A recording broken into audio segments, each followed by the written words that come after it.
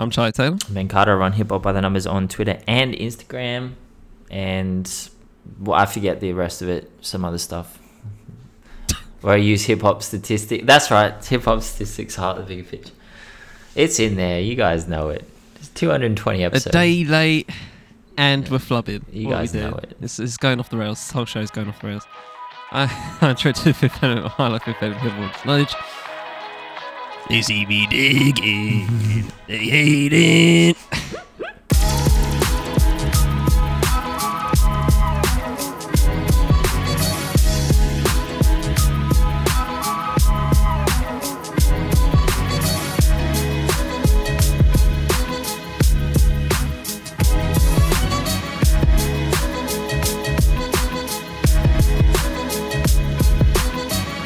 You know what's wild about that song, right? Because I've heard that song, everyone's heard that song a million fucking times, but I've never heard the CD version until I bought the CD.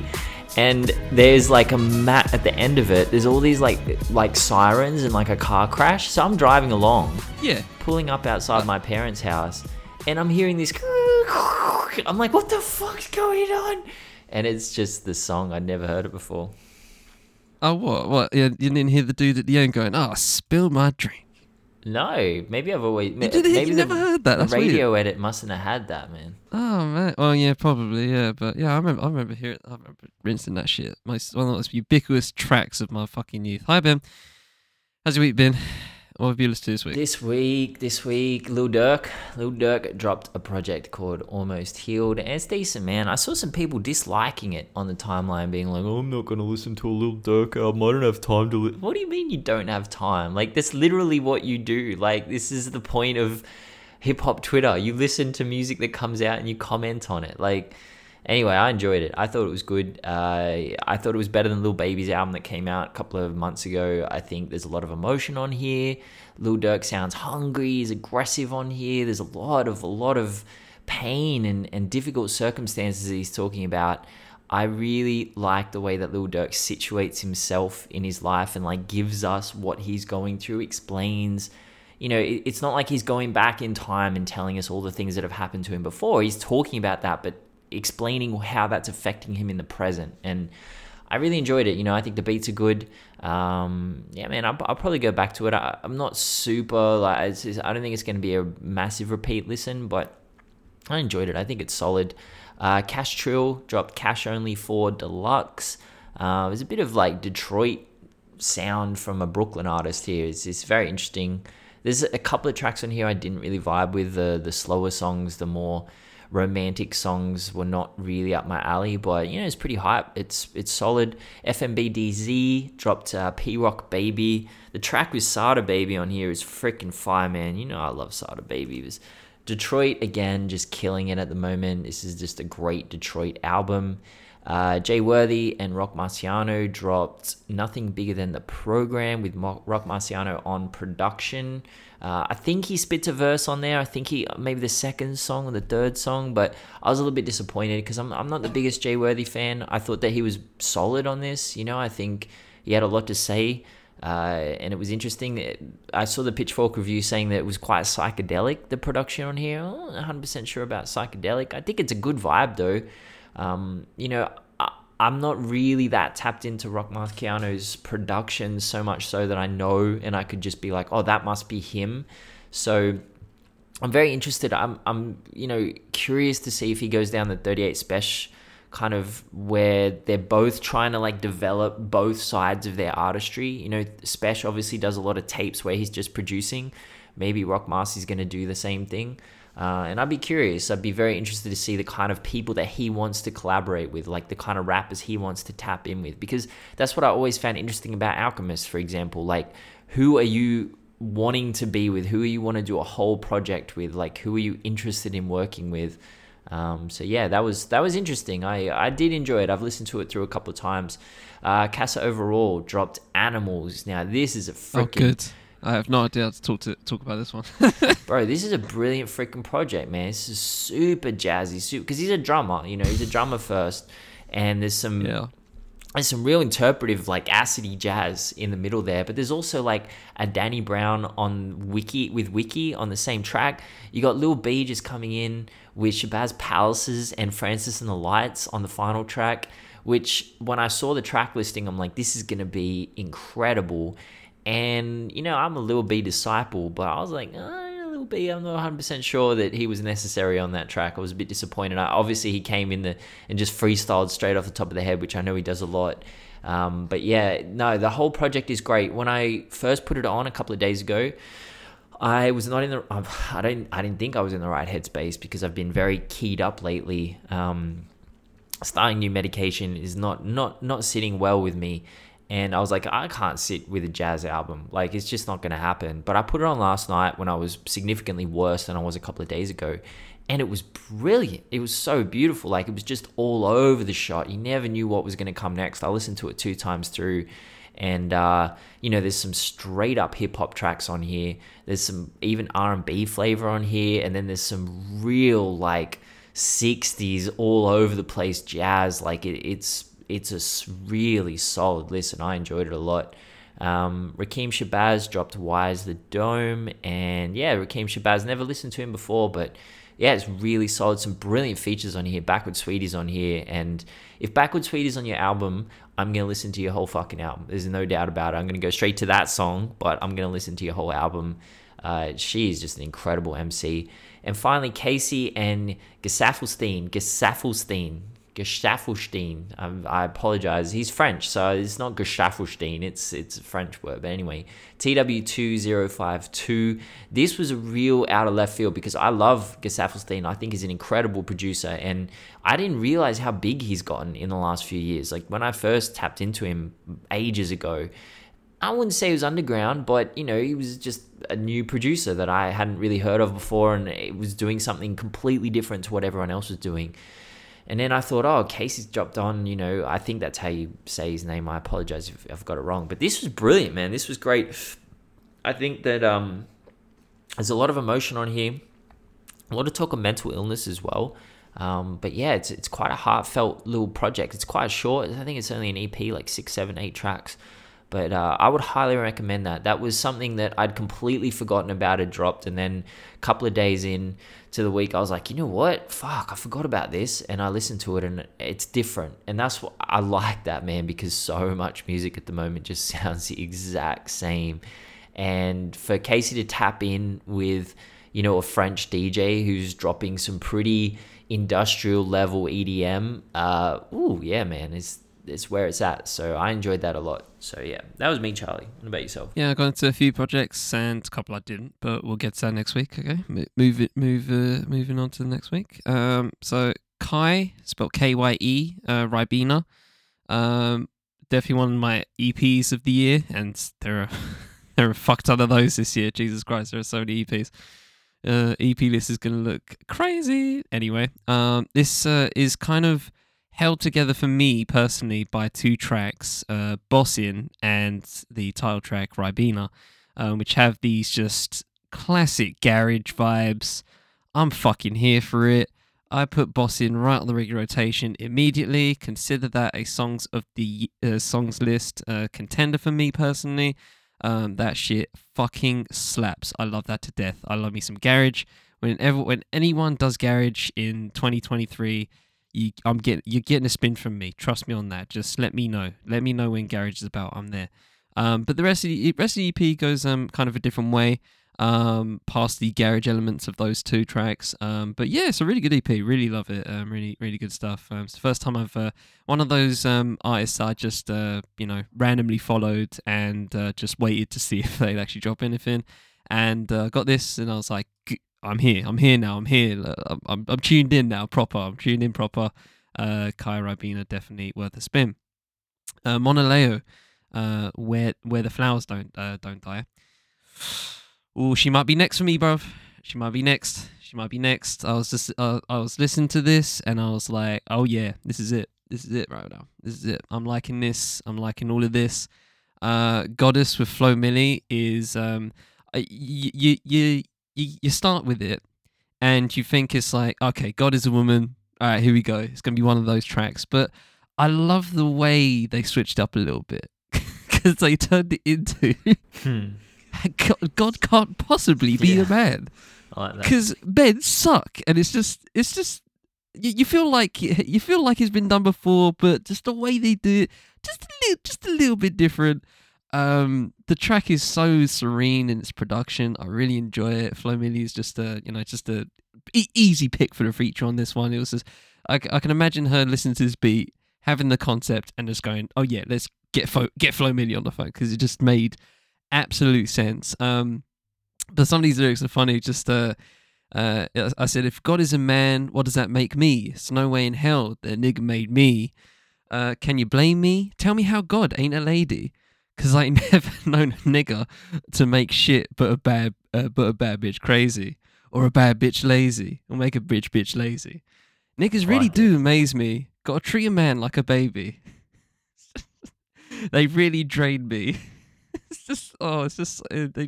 She just keeps going and going. It's just absolutely hilarious. But the rest of the album is really solid. I love Sober Mind as a good starter. Just really, this ain't just rich bitch music. You know what I mean? It's not just that. There's layers to this album, and I really respect that. Misunderstood, really good track. Ridgemont Baby, really good track. There's just some.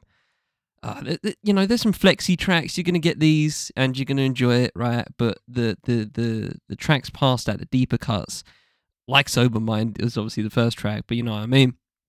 Just really hits, and the whole thing just seems really super tight.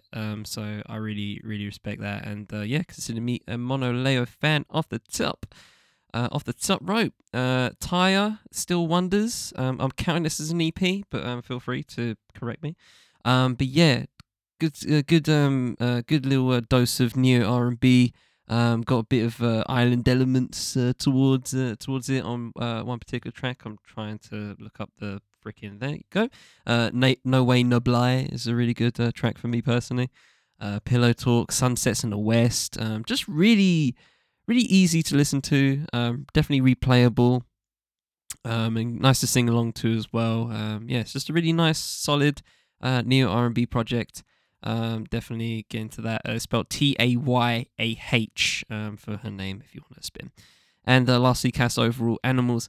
In the way that the esoteric nature of it pleased Ben, the esoteric nature freaked me out, and I was just like, what the fuck am I listening to? And I kind of tuned out as it went. And I saw the features. I was like, okay, Danny Brown's here, but also Lauren Vuller's here, and then Little B's at the end of it. I'm just like, what's going on? Just and to be fair, it works for everybody inside the tracks that they're in. It's just as a overall listen of an album, I was just like, I don't know how to describe this.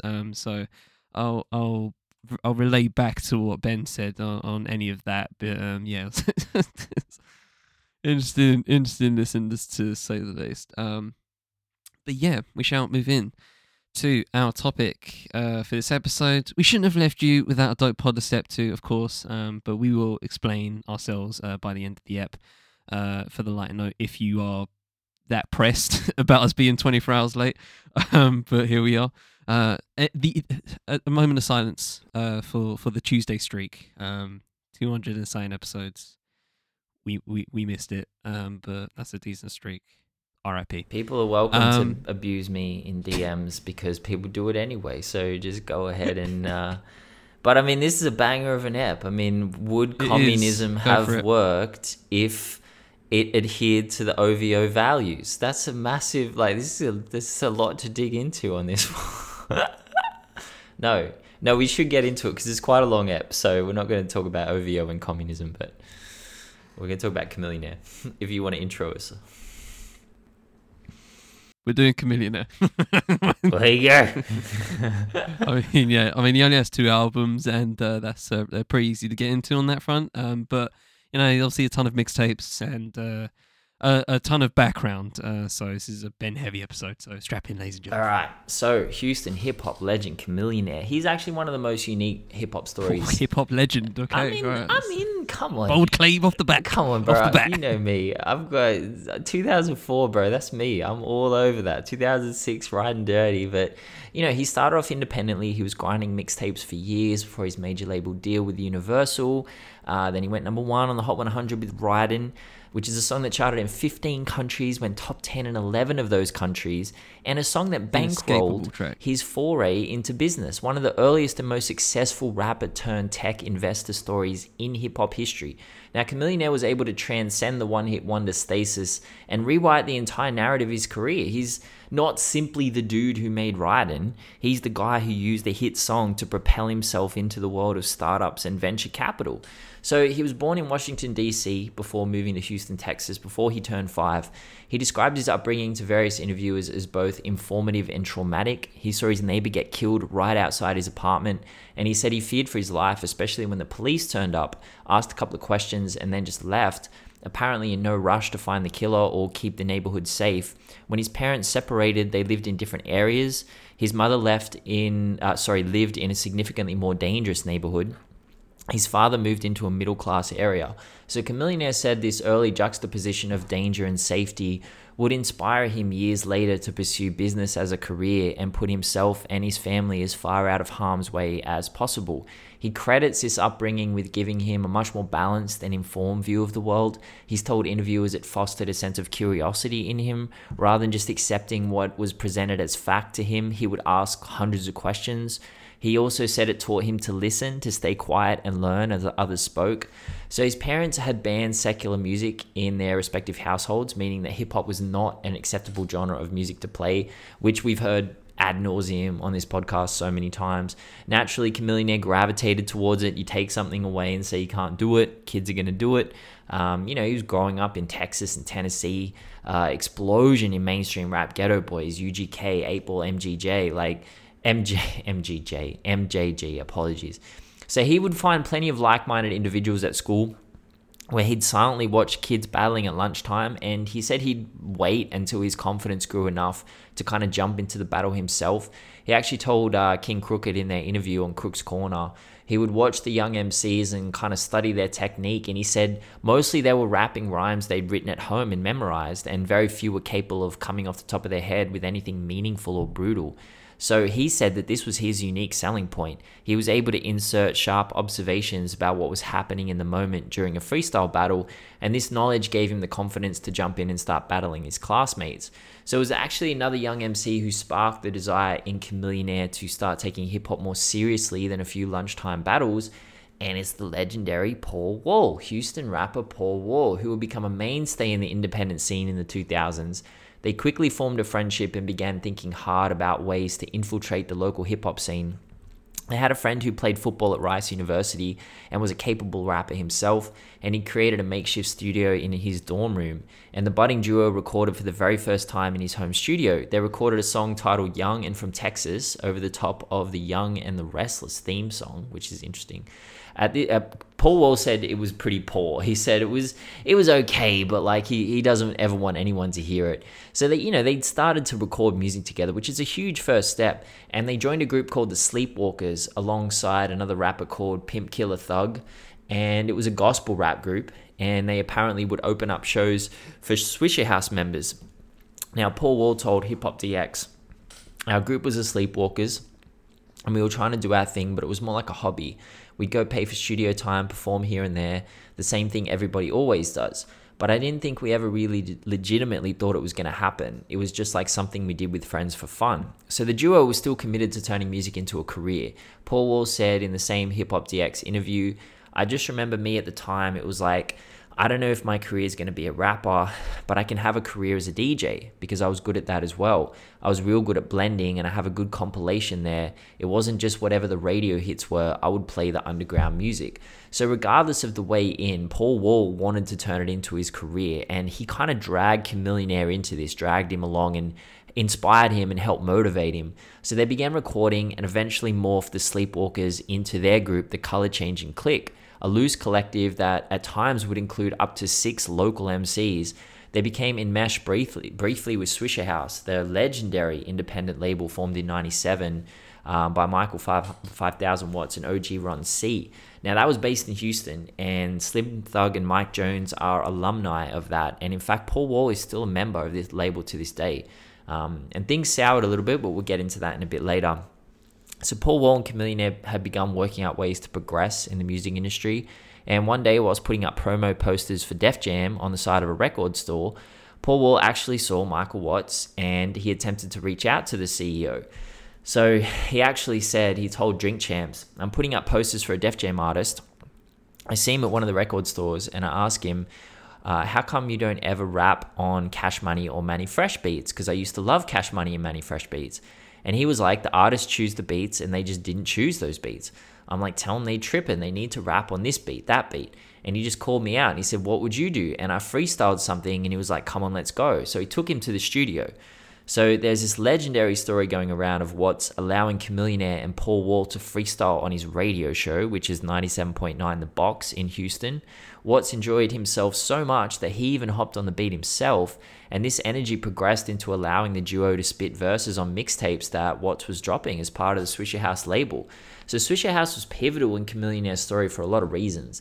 The buzz and the hype that he built himself through lunchtime battles at school and occasional forays into recording as the Sleepwalkers set him up to move into more formal aspects of a career in rap. Whilst the Sleepwalkers was just some friends messing around and having fun in a home studio, Swishahouse brought it with a whole network of MCs, mixtapes, live performances, recording opportunities. Chamillionaire learned a lot during his time here, mostly what not to do and what direction he didn't want his career to go in. He told the interviewer, Tiffany Hamilton, he said, this is Chamillionaire, when I was in Swishahouse, it wasn't a real label at the time. It was kind of like a bunch of rappers spitting on screwed mixtapes. I never saw any contracts at all. We were never signed. That's the reason why we were able to start our own thing when our street buzz was hot enough. I got tired of watching all the money get made and not being able to financially profit from it. I was told that I had to pay dues when I was asking about getting paid for a show that I was performing in. I did hundreds of mixtape verses and a lot of shows and wasn't making any money. So I got out and did my own thing. No one puts a salary cap on me or tells me when I get paid now. I'm thankful for the experience though, because I learned from it. But what I went through is also the reason why I separate myself from everything they got going on over there. I respect what that label did to get me where I'm at, but I'm not a sweatshop worker, and this is rap, and this is how my family eats. So Paul Wall obviously felt very differently. He told Hip Hop DX the opportunity to work with the label and do promo with them didn't get any bigger than that. Money was still difficult to come by, and Paul Wall actually told Vice he and Chamillionaire would work a lot of random jobs to put money on the table. Paul Wall said they used to work at Target, they would wash dishes at Golden Corral, Babies R Us, they worked at as well. They worked at Coney Island, they cut grass, they washed floors, they did all sorts of things. But eventually the pressure of trying to record and work at the same time forced them to leave Swishahouse and seek more profitable pastures. They signed to Paid in Full Entertainment as the group Color Changing Click for a single album deal. The label was behind releases of a bunch of local Houston artists, including tapes from Swishahouse founder OG Ron C. And Color Changing Click associate 50/50 Twin. So the label was owned by Benjamin Thompson, aka Mad Hatter. Now, he had dropped a bunch of his own tapes on the label in the late 90s, and he was working hard with local radio stations to kind of push this slowed down Texas sound into the mainstream.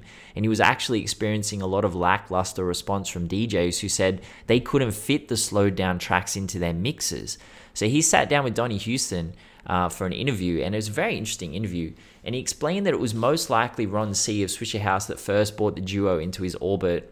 He said he doesn't actually remember how it went, but he gravitated towards Chamillionaire, who he affectionately calls Cam, after he'd heard him diss J-Mac on a mixtape. Mad Hatter couldn't remember the exact bar, but it was actually off the song Flow, and Chamillionaire raps, I couldn't make a whack rap if my name was J-Mac.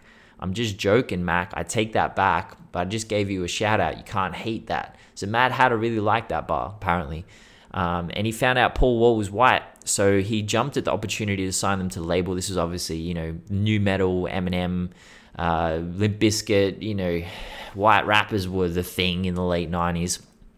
And so, I think there was actually animosity between Paul Wall and Mad Hatter. It's kind of funny, this story, because Mad Hatter, the interview is really interesting. I really enjoyed it. He was very candid, and he said that he criticized Mr. Wall he called him, at a basketball camp when he was just a teenager. So pre-Eminem, Mad Hatter took Paul Wall aside and said to him, a white kid rapping in Houston looked crazy.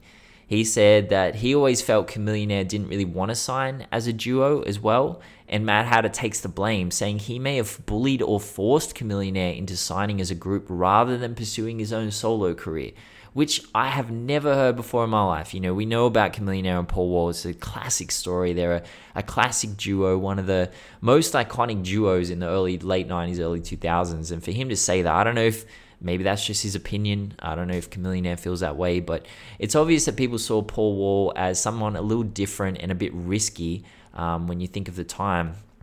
So 2002, their debut album comes out.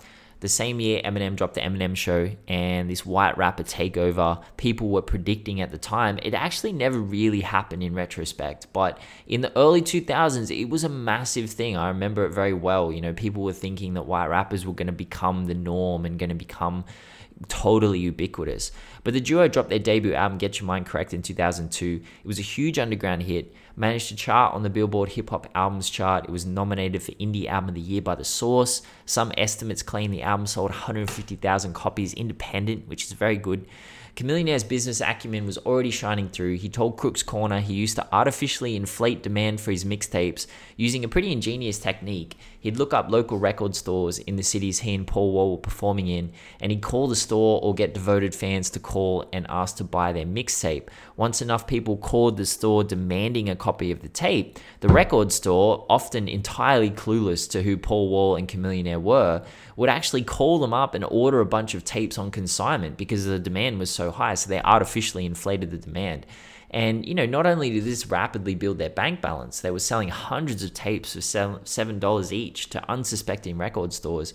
It also began to build their hype. Their music was obviously good, and whenever a record store would stock their mixtape, the duo would urge their fans to go out and buy a copy and support both of them and the local record stores. So they began to build not just a local buzz, because they were doing this in different cities, and that was his whole point. He's like, we would have, we would find out who in New York or who in Cleveland or who in et cetera, et cetera. They go all over the country.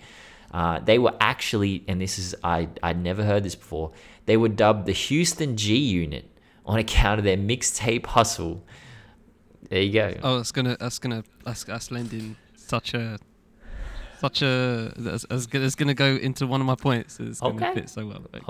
I'm glad. So, as a group, Color Change and Click went on to release a staggering 15 mixtapes from 2000 to 2006, 2 studio albums, the second of which was Controversy Sells, which featured Lil Flip and Devin the Dude, and actually dropped after they had broken up and gone their separate ways. So in the mid-2000s, a perfect storm of problems struck the duo and caused the breakup of the group and a shattering of their shared musical dream. In 2004, it was alleged that Chamillionaire's younger brother, Razak, was attacked in a nightclub by Paul Wall and his entourage after he allegedly dissed Paul Wall's mother in a song. And this served as a flashpoint in the relationship that was already growing fractured.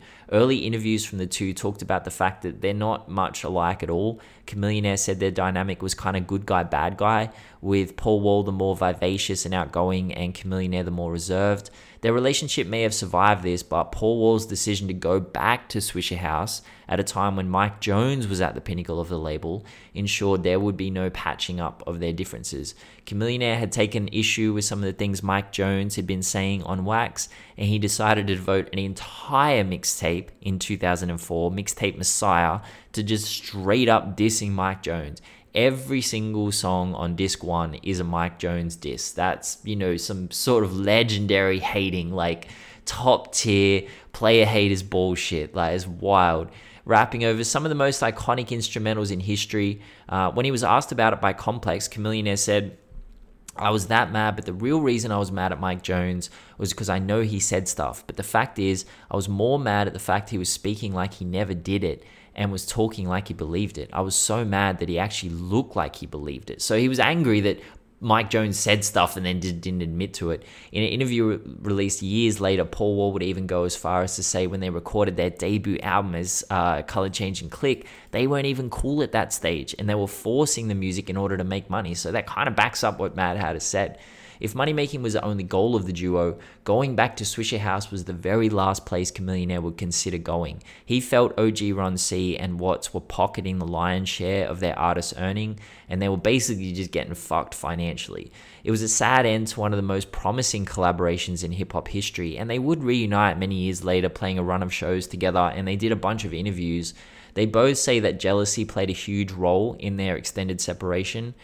Both artists managed to blow up independently of each other in vastly different ways, but that sting of jealousy kept them apart for many, many years before they patched it up. So Chamillionaire went in his own way, created his own label, Chamillitary, and he began working. Mixtape Messiah dropped in 2004 and kind of remains a high watermark in Houston mixtape scene from the early 2000s and his discography, to be fair. It, pushed his brand into the path of a bunch of major labels. One of those was Sony, who dangled a huge figure in front of his face, only for Chamillionaire to walk out of the meeting proudly, refusing to collaborate with anyone who might get in the way of him earning as much money as possible from his career. He told Dame Dash in an interview, and I tell you what, if you want to watch an interview, watch Dame Dash and Chamillionaire. It is pretty funny. It's an interesting interview, but anyway. He told Dame Dash in an interview that he would eventually walk into Universal after having met with every other major label, and he took a sticker with him from every label. And when he went into that meeting with Universal, he had a bunch of Sony and Warner type stickers all on his shirt. And his first statement to the label was, "I don't care whether I leave this building with a record deal or not." And apparently this show of independent strength helped him in negotiating the best deal possible. And that's it. Then he begins to record his debut album, The Sound of Revenge, and shit hits, man. It does, actually. It really does. I didn't know if the time passed where I could just looking like a wreck, bombed out and depleted. Fucking legendary, man. Anyway. This is such a great episode. Oh gosh.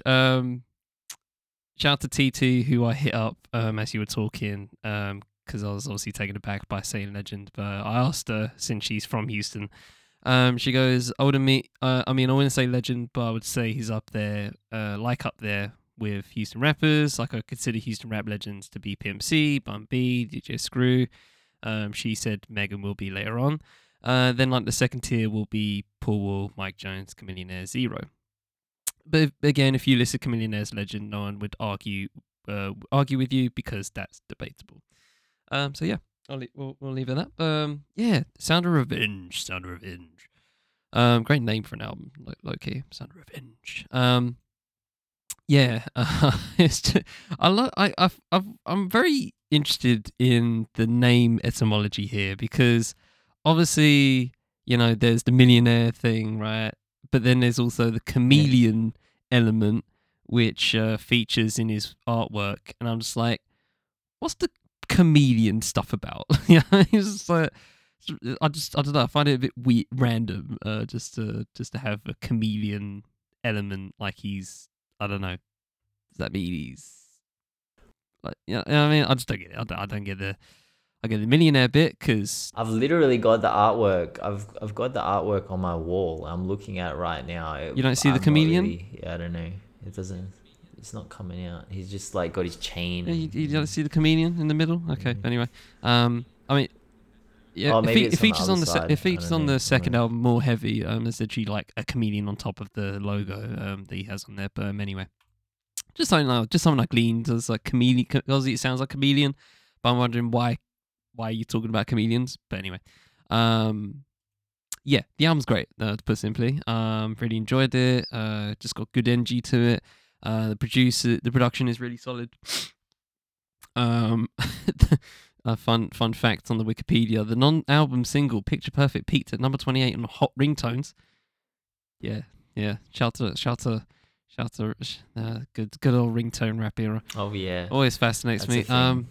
But yeah, obviously, Raiden was just the goddamn man. That was I can't the randomly, while I was listening to this, I mean, let's just say up front that like the hook is just one of the most iconic hooks in hip hop history. I feel like anybody, if as soon as that comes on, everybody's singing it. Everyone's saying it, and it's so weird because while I was listening to it for the first time in literally decades, um, I'm always taken back randomly to a school trip I had to France. And I was just I was also listening to Ride It, and everyone else was listening to Ride It. And I was with I was in like a room with like four schoolmates, and we're all just spinning it, and it was just, I don't know, that's just where my head goes. So shout out to Chamillionaire for having a song so ubiquitous it was being blasted amongst me and four white kids from the UK while on a school trip to France. So there you go. Who else can say that in this world? But yes, past the album, past the obvious track that is just so iconic. I just really actually enjoy this album. It's a little long for my taste. Obviously, I'm famously not a person that likes to listen to albums longer than 70 minutes. But you have to have a fucking good reason to have your album longer than 65. But I fuck with this heavy. I fuck with this. It goes from it goes deeper as you go into it. Because it starts off with just generic, just rap shit. You know what I mean? Turn it up, a little flip. Got a Scott Storch beat on there. Then Ride In, then No Snitching with Bun B on the back end of it. Really solid. Love me some Bun B. Southern Takeover with Killer Mike on there. Oh, tough track. Oh, yeah. Banger track. Love the 2000s Killer Mike, man. Yeah. When he just didn't give a shit. Yeah, just he was just going. Yeah. He was killing, as his name says. And then Radio Interruption, solid, and but then it just gets into just, I don't know, like I don't know what you want to call it, but it just goes somewhere else. And you get Grown and Sexy, and you get Think I'm Crazy, and then you get Rain and Picture Perfect with these two Soul Messiah beats. Song. These two Soul Messiah beats on Rain and Picture Perfect was just so clean. Scarface on Rain, tough. Bun B on Picture Perfect, tough. Wasn't a fan of the Manny Fresh beat on Fly as the Sky, but yeah, past that, pretty solid freaking album to listen to. I think it's aged pretty decently. Obviously, it screams 2000s for obvious reasons. But yeah, I think it's pretty solid listen overall. I can't really complain about it too much. Is it a little bit too long? Could a couple of tracks go out here? Maybe, sure. If you told me I could, I probably would take at least 2 tracks out of here just to make it a little bit tighter. But I'm not really hell bent on doing that. But yeah, it's a really solid album. Can't complain. Yeah. I mean, I actually bought it a couple of months ago. I was messing around on Discogs and buying something, and I was like, you know what? The Chamillionaire CD's on there for $2. I'm buying it. So I played it in my car, and that's the reason why I'm doing this episode, because I've been playing in my car for the last 2 months, and it's interesting. It's in order to promote the album, it's very interesting. He did a bunch of press, including a very weird interview at Pitchfork in this very self-aggrandizing, although actually probably entirely on brand, Pitchfork interview. Chamillionaire kind of burned his color-changing click work with a withering quote. Okay, is it Changin? Is it? It might be Changin. I'm just thinking because Southern could be. But like, I said Changin in my head because I thought, Southern, they say Changin, but absolutely it might be changing. But carry on. If I got it wrong, I apologize. I apologize. Feel free to correct. Yep, because this whole show is going down the road. If you're from Houston, Texas, just please remember I'm from Sydney, Australia, not Houston, Texas, and I apologize profusely if I'm fucking up. But you didn't put the accent on like I did. Because, that's cancelable for me. But anyway, so he said this. He said, I kind of grew up and started maturing. I think people look at Get Your Mind Correct, and in the South, they think it was kind of a classic album. Timing was everything. And at that time, you could really have no substance. You could talk about nothing. But the South has been doing that for so long that doesn't fly anymore. Katrina just happened. How can you make an album about how big my rims are 100 times on an album when Katrina just happened? I'm dealing with having to sell records, real life issues, and I'm getting older. There are certain fans who want me to rap about the exact same thing. But it's time to grow up. Musically, that's what I want to do. I want to graduate and become one of the greatest. You can't do that just spitting punchlines. I mean, Lil Wayne might beg to differ, but I respect those people who say they love that old style, but it would be greedy of them to want me to stay the same person. Now, funnily enough, the Pitchfork interviewer continues to harp on about that album, naturally, which sparks Chamillionaire to continue to savage it. I ain't gonna lie, I still try to stick to the same formula, just without the lack of purpose. This time I had a purpose. Last time I didn't have a purpose. He even sets the interviewer up for a Paul Wall beatdown question, and I actually really like the way the interviewer pivots. I'll read a section of it. He says, lately rap seems to be even more centered on the whole trap house thing, like Young Jeezy just went platinum with an album that's pretty much about nothing but how he used to sell drugs, and it's one of my favorite albums of the year. Chamillionaire says, yeah, mine too. The interviewer says, but it's gotten to the point now where Paul Wall's talking about moving bricks, and that's a little bit ridiculous to me. And Chamillionaire says, people can see it when you're honest and sincere. If you're a humble person and you walk in and you start talking, people are going to be able to tell. You can't fake it. If I asked you something about basketball and you don't really know about basketball and you try to talk about it and fake it, I'm going to be able to tell. It's the same way about music. You have to be real. And the very next question is, Pitchfork says, you've got the No Snitching song on the new album. That doesn't seem like something you've talked about before. Chamillionaire, still a little bit too clever to get trapped by that. He replied, the street talk and all that, we do that on the undergrounds, and I still kept the formula without lying about myself. I might tell a story about somebody else, but I don't sit there and do a story about somebody snitching on me selling coke because people know I didn't sell coke. So I just try to keep it real, but still try to do it in a creative way, which I found interesting. Anyway, Sound of Revenge, very unpolished, patchy album at times, but it has some of the greatest moments of mid-2000s rap and some of the lowest. Rain with Scarface, brilliant. Dark, deep dive into the tortured psyches and difficult states of being. Fly as the Sky features his brother alongside Lil Wayne, gem of a song. His brother and Lil Wayne have similar vocal tones as well. It's very interesting. Picture Perfect with Bun B, very solid song. Sudden Takeover with Killer Mike. I thought Grown and Sexy is pretty close to unlistable. Chamillionaire spitting some of the weakest game you'll ever hear on Wax. Some of the weakest game. Radio Takeover. And bro, the amount of skits on 90s and 2000 albums where like they go into a radio show or a record label and just start beating everyone up. Oh it's my gosh, I know, such right? a trope. They just go in there and they beat the brakes off this person and get them to play the Chamillionaire music. It's great. You know, it's such a trope. I love it. How do you think about Think I'm Crazy as a storytelling track? It's solid. You know, he's a good storyteller. It came out of nowhere for me. The second half of the album is quite deep in that sense. You know, I think the first half of the album's, you know, it's for the mainstreams, for the radio, and then the second half, it's similar to the Jadakiss albums were similar. You know, the second half of the album, usually there was some pretty deep introspective tracks on there, and I think you know, Chamillionaire's a solid storyteller. You know, I wouldn't say he's addressing the big issues in any real meaningful way, but certainly there's enough on here to accept that his content was on a more sustainable path based on kind of current events and human emotion. I think he showed enough deftness and lyrical depth to say that it could have sustained a more conceptual career as he progressed musically. I think this was a good start. I think, you know, obviously his career didn't go in that direction. It went, you know, into business.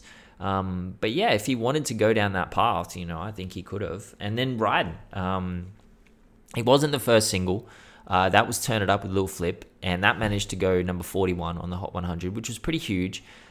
Which is nothing compared to Riding, of course. But it was never meant to be the hit. It was always meant to be the debut solo single, Turn It Up with Lil Flip. Chamillionaire believed in Riding, though. He actually went against the label's wishes and basically strong-armed them into dropping it as a single. Fuck it. It just tells you about labels, bro. Seriously, how stupid could you be that Chamillionaire had to force them? So he told Hip Hop DX about Turn It Up and then Ridin'. He said, my first single cost me $150,000 for the beat, and they wanted me to go spend $250,000 on a Timbaland beat, and I wouldn't do it. Then they were forced to have to put out the song that I wanted, which was Ridin'. That didn't cost much to make, and it just went to the world. I remember being in Jamaica, and all the kids, they were screaming the song. It was just everywhere I was going because everyone had that relationship with police. And I was like, okay, we got something here. So Pitchfork contributor Tom Brayan, who I quoted earlier when referencing the Pitchfork interview, he reviewed the song in 2023, and he said nobody saw Ridin' coming. Crazy Bone himself featured on the track. He actually told Vlad, I did the verse and I didn't hear nothing else about the song for like 2 years. And then I get a call one day. My dude was like, we got one with this song you did. And I'm like, what song? He said, the song you did with the guy from Houston. I'm like, man, I forgot about that damn song. He was like, it's getting spins. It looks like we're going to need a video. Next thing I know, they're calling me like, yo, this song is nominated for a Grammy. I'm like, what? Then I get to the Grammys and they're like, yo, we won the Grammy. I was like, this is... I was gonna say, if they didn't win it, fucking wild, right? Crazy. I was gonna say, I know. What and he beat said, it? this Fuck. is crazy for a song I didn't even think was gonna come out. I was tripping. I never thought that was gonna come out, that song, ever. That was one of the best royalty checks ever, right there, for real. So the album had gone gold, and it seemed like that's all it was gonna do. But Ridin' propelled Chamillionaire further commercially than any of his Houston family had thus far managed, at least in his generation. He impacted the entire world, won a Grammy, shot to mainstream ubiquity. It just crossed over like crazy. And anyone fearful of the police had a immediate anthem. It also gave all us teenage white dweebs something to bump abhorrently loud in our car, whilst we just drove past the police without a second glance because of our caucastic privilege. Like, we weren't getting any trouble. We were still bumping this song. And, it was just so ubiquitous. It was just an incredible song. And yeah, man, the song kind of propelled the album to levels that they didn't expect. And it was interesting because Paul Wall's 2005 sophomore album, The People's Champ, kind of really outstripped Chamillionaire's record in scope. It went number 1 on the Billboard 200 under the Swishahouse label. And I found that really interesting because, I just found that really interesting that it was just that one song. But I thought the album was solid. I thought the Chamillionaire album was really solid. It didn't get reviewed very well at all. People really criticized it when it came out. So, I don't know, man. I thought it was good. I was just looking at the history of the Grammy Award for Best Rap Performance by a duo group. It started in 2011, which is fascinating because it was Jay-Z and Swizzy on to the next one, which is... Oh, was that the winner? Yeah, that won a Grammy? It's a banger. It's a banger track. It's a banger, but like... what's the award? Best... Grammy Award for Best Rap Performance by a Duo or Group. So who else was in that one? How is that a rap duo? Swizzy doesn't even rap on it. Big Boy and Cutty, Shutterbug. What? Drake, T.I. and Swizzy. Fancy, Ludacris and Nicki Minaj, My Chick Bad, and Young Jeezy and Pliers. Lose my mind. But Shutterbug should have won that. Even Ridin' didn't even have that much competition, I'd say. Like, The Roots Don't Feel Right. Outkast, Mighty O. Nelly, Paul Wall, Ali and Gipp, Grills, Ludacris. How did Grills? And Jamie Foxx's Georgia. Bro, that's a fucking stacked year. But you wanna get fucked off? I'm gonna give you 2 more. 2006. So we have Common and Last Poets with The Corner. Oh. Eminem, Dre, and 50 Cent with Encore. Game of 50 Cent, Hate or Love It. And the Yin Yang Twins, Wait, the Whisper Song. Guess what beat it? I don't want to know, maybe. Our good friend, the Black Eyed Peas. What, with My Humps or something? Don't fuck with my heart. Oh, no. No. But it doesn't stop there. Don't fuck with my heart. Wonder if I take you home. It doesn't stop there. That's egregious. This is also egregious. 2005. So you have the Beastie Boys, check it out. Great song. Roots, Don't Say Nothing. Snoop and Pharrell, Drop It Like It's Hot. And Terror Squad's Lead Back. What beat that? And they all got beaten by Let's Get It Started. What? No! They beat... Black Eyed Peas went back to they back. They beat it, Drop It Like It's Hot. They beat Drop It Like It's Hot, brother. Oh my gosh. I want to cry. Lean so back funny. as well. Oh my Fuck, you know, the Grammys. This is a really Bro, the Grammys are bad, fucked, just overall, just an awards like track record. There's some shit fucking picks in here. But then again, Arrested Development, Diggle Planets won, and Summertime. Shout out to Summertime. The greatest summer track of all time. But yeah, I just had to look that up because that was very funny. Anyway, Ultimate Victory. We have Ultimate Victory. Ultimate Victory. Which sounds like a Mortal Kombat ripoff, but anyway. But there you go. You see the Chameleon twice on that particular one, which still really want to know why. Randomly, no profanity. Yeah, that was weird. I don't know if there was any particular reason why. Intentional, but yeah. Intentional, okay. For sure. I mean, I didn't really notice it, to be fair. I kind of just went with it, and I was like, okay, cool. Not great. As an album, overall, I feel like it's just I don't know. I didn't really know where to go with it. I feel like the tracks themselves were pretty just long for the sake of being long. Industry groupie, but went into that one too much. I liked the Morning News, Hip Hop Police with Slick Rick. That was a good start. Pimp Mode with Bun B, okay. Bill Collector with Crazy Bone. Ultimate Vacations, yeah, that wasn't it. I like the Evening News. I feel like there could have been an interesting concept here, like news-wise, because obviously you mentioned him thinking about Katrina when it came to the first album, and I was kind of thinking as you said that, I was wondering if like, did Katrina affect hip hop in any way? And I was trying to think back to if it actually had any bearing on, obviously it influenced him to, not consistently talk about, let's just say blingier, content. But I was just wondering if actually, if something like that, songs, an event like Lil Wayne, maybe not Katrina, Minority Report by Jay-Z, like there are actual songs about it, but yeah. Yeah, I was just led me to think about that.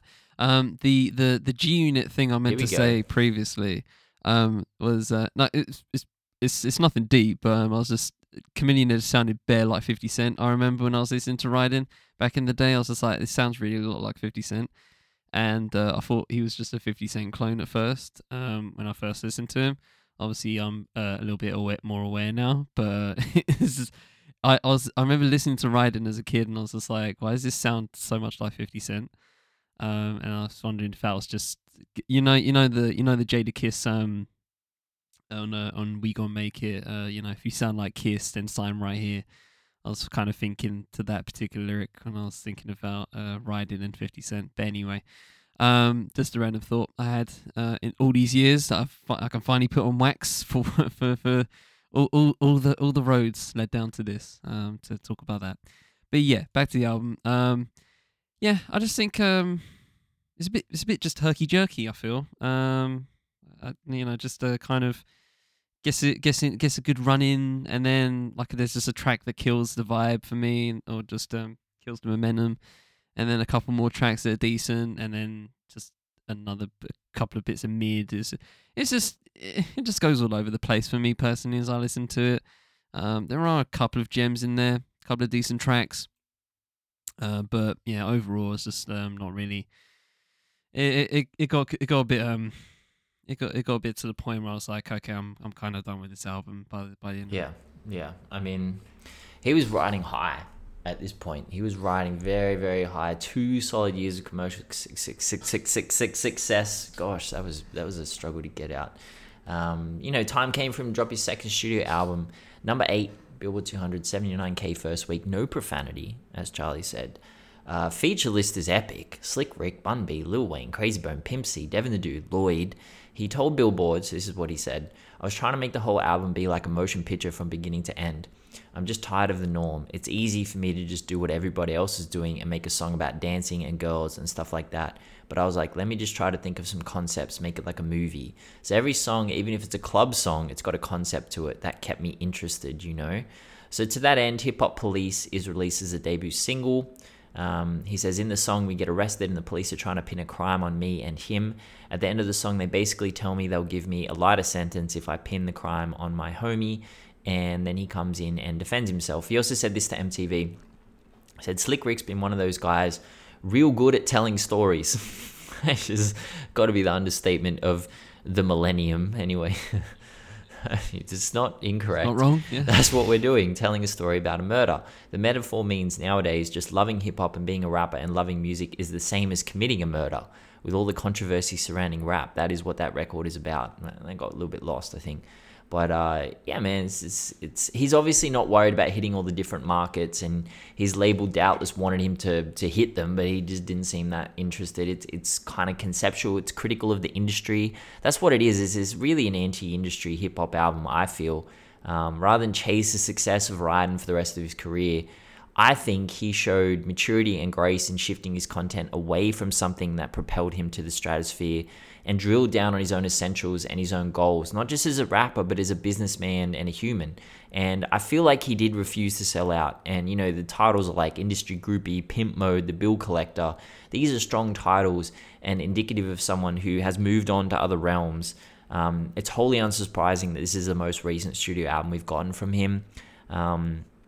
I do want to I don't want to sum the episode because we're about to do his business career, but I do want to draw a line under his commercial music career because I think it taught him a lot and gave him a foothold to go pursue a career in business, which is clearly where his heart lie.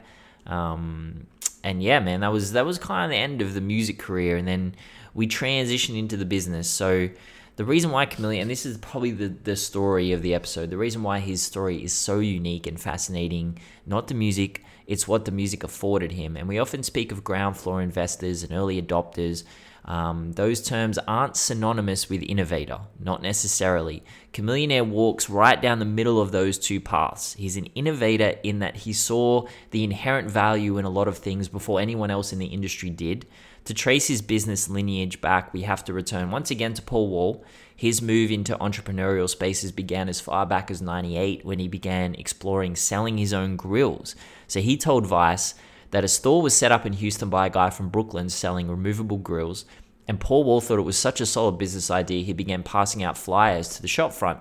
He eventually brought so much business to the fledgling grill store that this grills aficionado brought Paul Wall onto the team and taught him how to make grills. So he began selling them out of a store in Trinity Gardens that was also selling his Swisher House CDs. So Chamillionaire started soaking all this knowledge up. I've watched so many hours of him talking about business, and mostly it is boring marketing drivel. You know, the kind of trash they made me sit through during my own marketing degree, it's pretty useless.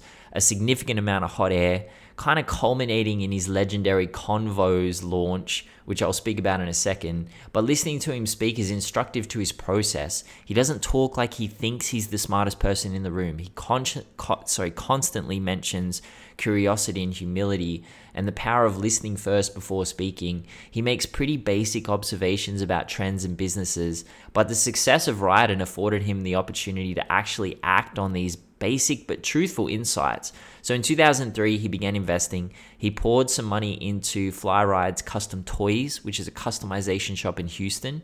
His rationale for this investment was simple. He told allhiphop.com, out here in Texas, that car thing is big. We'll do videos and rent all kind of cars, and people will waste all kinds of money on them, and instead they can come spend that money with me. And that's pretty much underlines his early investment strategy. The same way that Paul Wall saw his fellow rappers wearing grills and wanted to be their supplier, Chamillionaire simply noted that rappers like cars, especially customized cars, and he wanted a piece of that money. This was pre-Ryden. The business ended up getting so large that he gave control over to his partner, Big Ernest, and the company still exists. The next major venture was a modeling company entitled Masterpiece Mindframe. Again, he's hold allhiphop.com.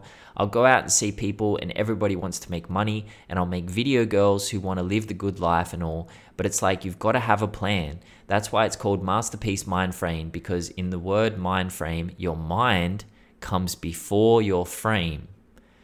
There's a lot of print modeling can turn into movies and other stuff, and you can just step all the way up the ladder. It's like that with males and females, and if you're trying to go somewhere, just walk up the ladder, and take it to the next step. So anyway, this is not the last time Chamillionaire would draw some tenuous connections between words, but we'll get to that in a second.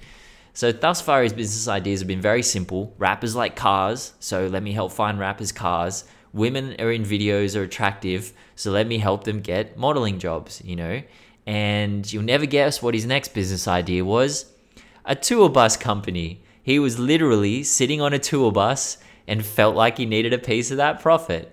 So this is one thing he said repeatedly in interviews, notably during Crook's Corner. He follows through. He works hard. He sees opportunity. He pursues it. His ideas are not complex. That's the thing. People talk about Chamillionaire being some sort of genius at business. He works hard. His ideas are very simple. He tells Crook at one point that people should, this was mind blown moment. He said people should stop posting on Instagram. They should own Instagram. That way, every time they post, they're contributing to their own bank balance. Yeah. We got dollar store Jay-Z right here.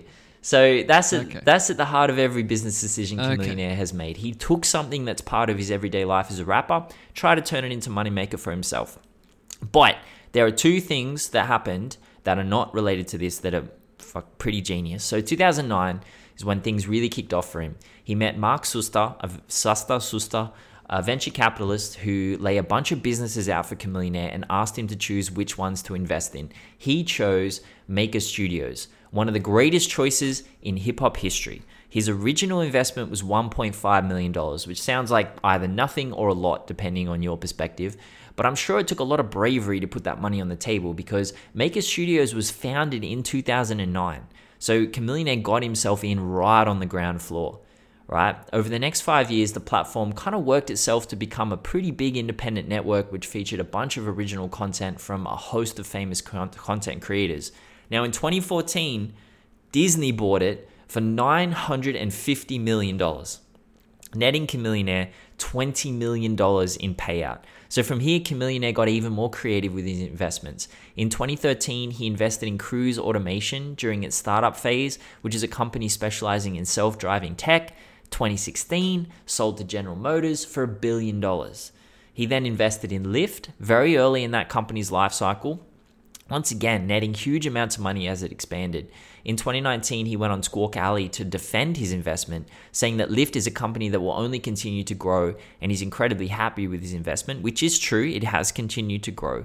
This all led to him becoming the entrepreneur in residence at Upfront Ventures, which is a massive venture capital company based in Santa Monica with over $2 billion in raised funds since '96. This is the company that praised his foresight on Maker Studios. But, there's no one obviously in business devoid of failure. In 2017, he began working with Upfront Ventures to bring a new social media brand to the market, Convos. So the idea is to allow an influencer to connect directly with their fans through short 15-second clips. Thus far, the company hasn't really gone anywhere.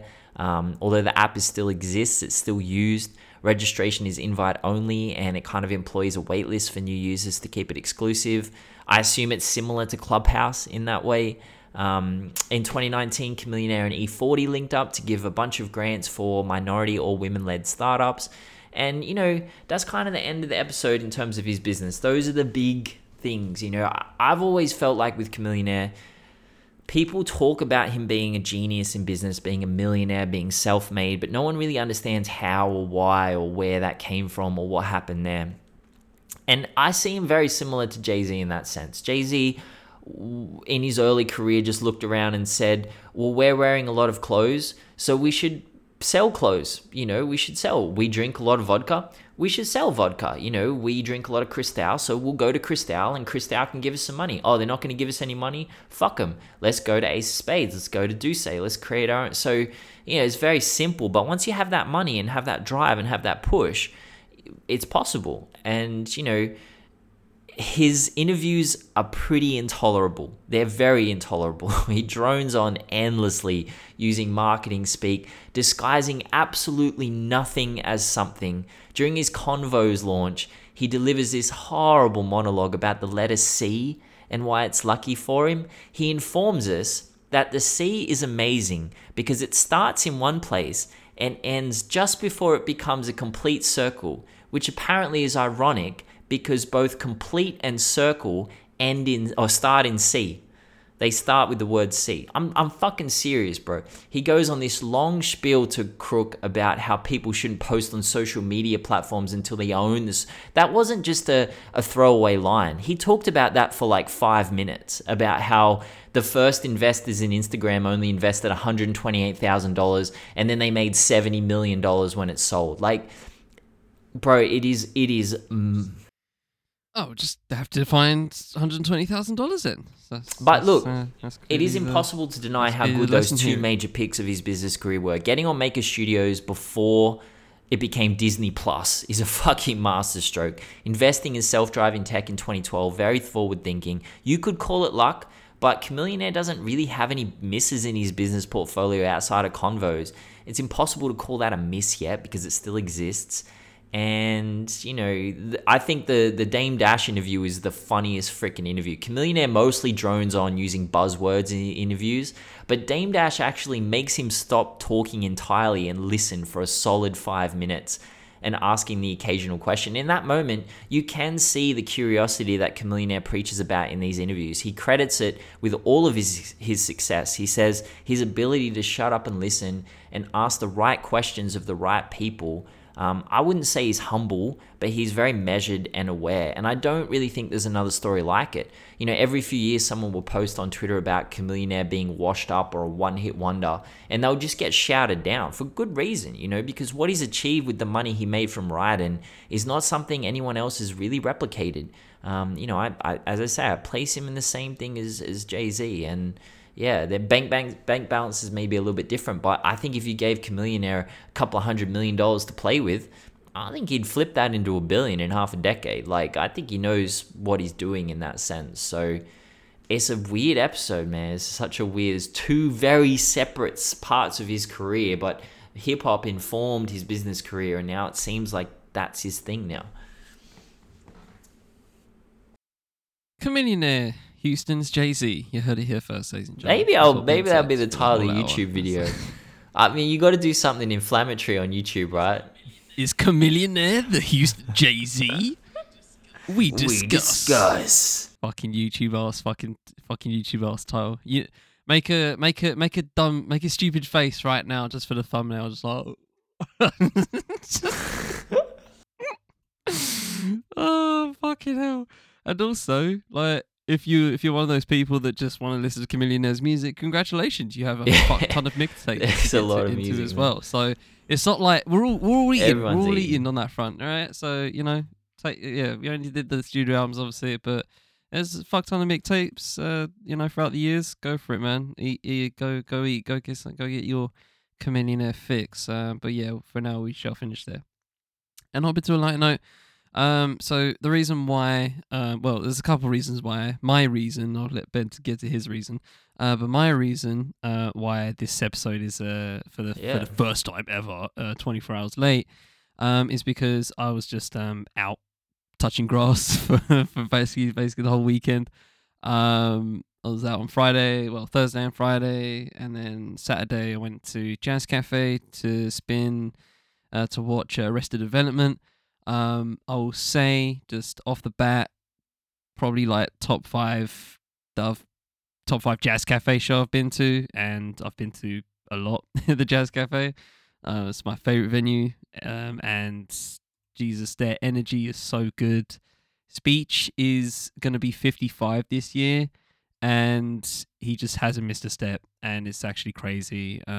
He was wearing these dungarees, and they had the Black Panther logo at the back. It was sick. Shout out to Farida and April, who were with him, just doing backup vocals and that. And they just had such good energy between the three of them. The whole band was great as well, obviously. The music is, obviously Arrested Development, and it just, I've called it hip hop, adult contemporary, but just everyone enjoyed themselves, and the call and response was fun. It was amazing, and I got some great photos out of it. I'm gonna drop it sometime this week. And yeah, man, shout out to the rest of the development, man. They've been going on for over 30 years now, and I liken them similar to Digital Underground, where it's the brains is one guy in speech, and the members come and go, but the whole thing just stays solid. I've been listening to their albums in recent years, and it feels like the Grammy-winning stuff that they did earlier.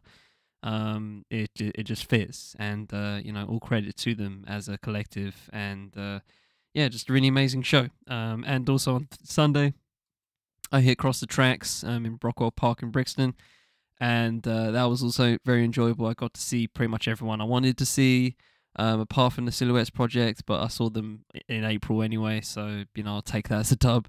But yeah, it was really good. Chelsea Carmichael, the Blues Project with Lizzie Birchie, Carl Benjamin, shout out to him, absolute tank, like fucking D'Angelo vibes. And also Natanya, I think that's her name. Apparently she supported Flo recently, so shout out to her. What else did I see? Well, obviously No Worries, headlines, and some Pack Knowledge. I will say, considering I went to see, I saw Krangbin last year. If I'm comparing the two headliners, Krangbin was far better.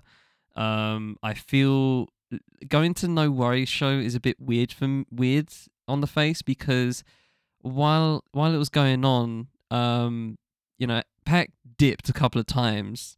One for changing clothes, which was cool. And then the other one was to bring in a ton of just ladies, and they were like dancing with him, and like he was just whining on two girls. That was kind of hilarious. They fit the bill.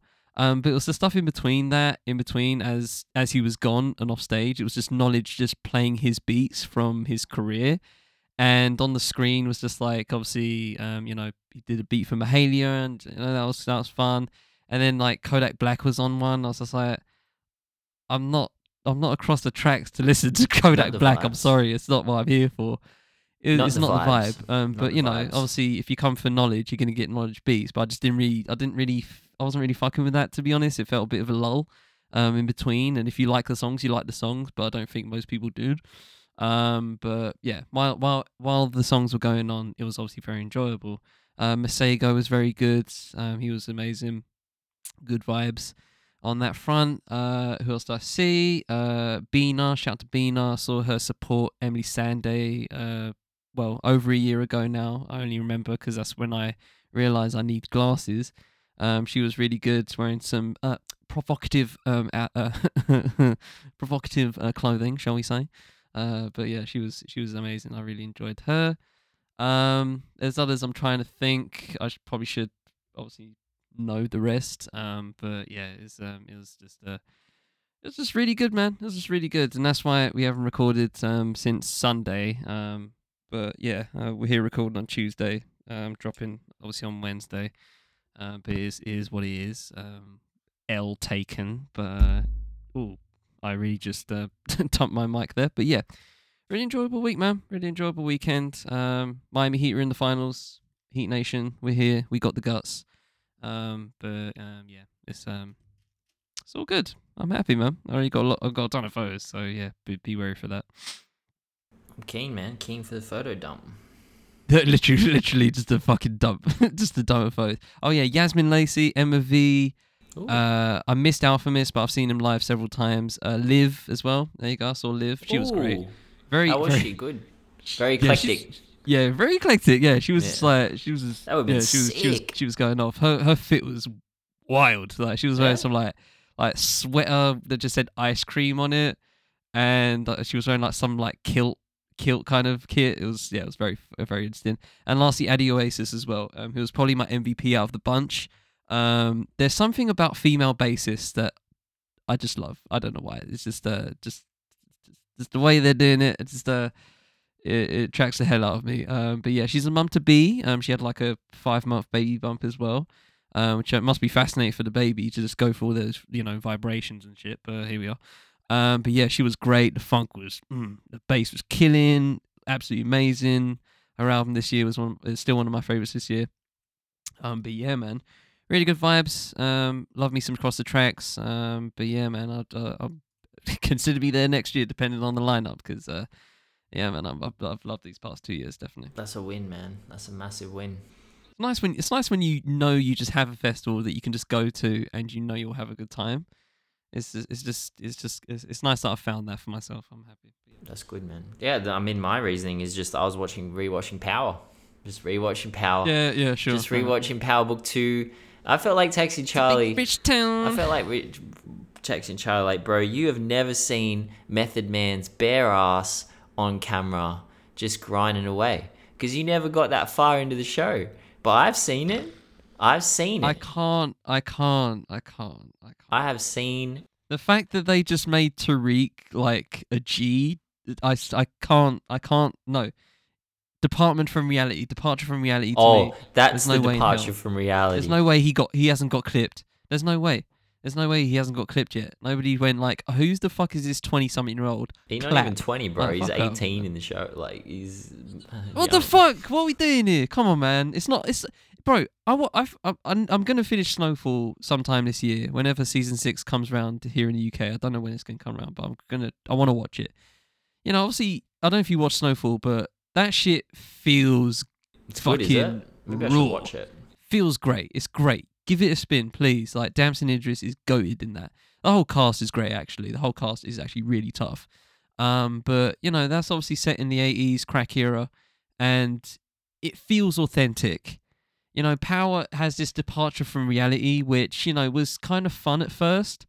But then they made Tariq a G, and I'm just like, no, I can't subscribe to that. I can't have him, this preppy kid who started off as like, this preppy kid, kind of meek, you know what I mean? And now he's dealing with Albanians. Get fucked. Nah, not Albanians, Get fucked. bro. I'm not watching that show. I'm sorry, it's not happening. I'm not going further than than how far I went. I think it was like season 4 or 5.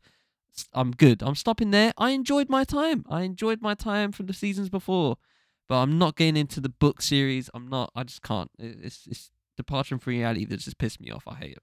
I'll tell you what you're missing. You're missing Meth and Red, and you're missing Mary. I know. I love me some Mary. I love Mary. A world ender. Bro, they're over there. I bought Mary yesterday when I was out. I'm like, you know what? I'm just buying some Mary CDs because I want this shit in my car. I want everything Mary J. Blige right now. I'm on a Mary J. Blige tip. I'm all over it. Oh, it'd be great. If any Cross the Tracks representatives, Mary J. next year, please. That'd be great. Please. That'd be so. Is she even still performing?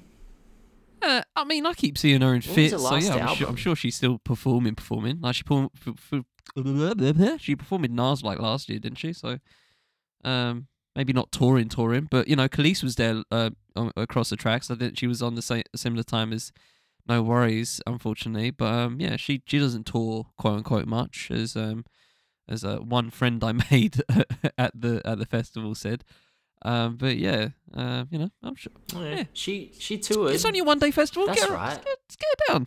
Come down, Mary, please. Came out last year. Hey, Good Morning Gorgeous. We reviewed it. It was fucking amazing. That's right. Yeah, and she toured that album. Yeah, man. Go for it, man. Cross the Tracks next year, please. Let's do this. Let's do that. Anyway, all right, we'll finish there. Yeah, ladies and gentlemen, from the Fifth M Podcast Network, it's been Ding and Digits. Hope you enjoyed this episode. I'm Charlie Taylor, Fifth M. I'm Rain Carter of Hip Hop Numbers. I hope you all have a good week. We shall always try to do the same, but until the next time, take it easy, ladies and gentlemen. Peace.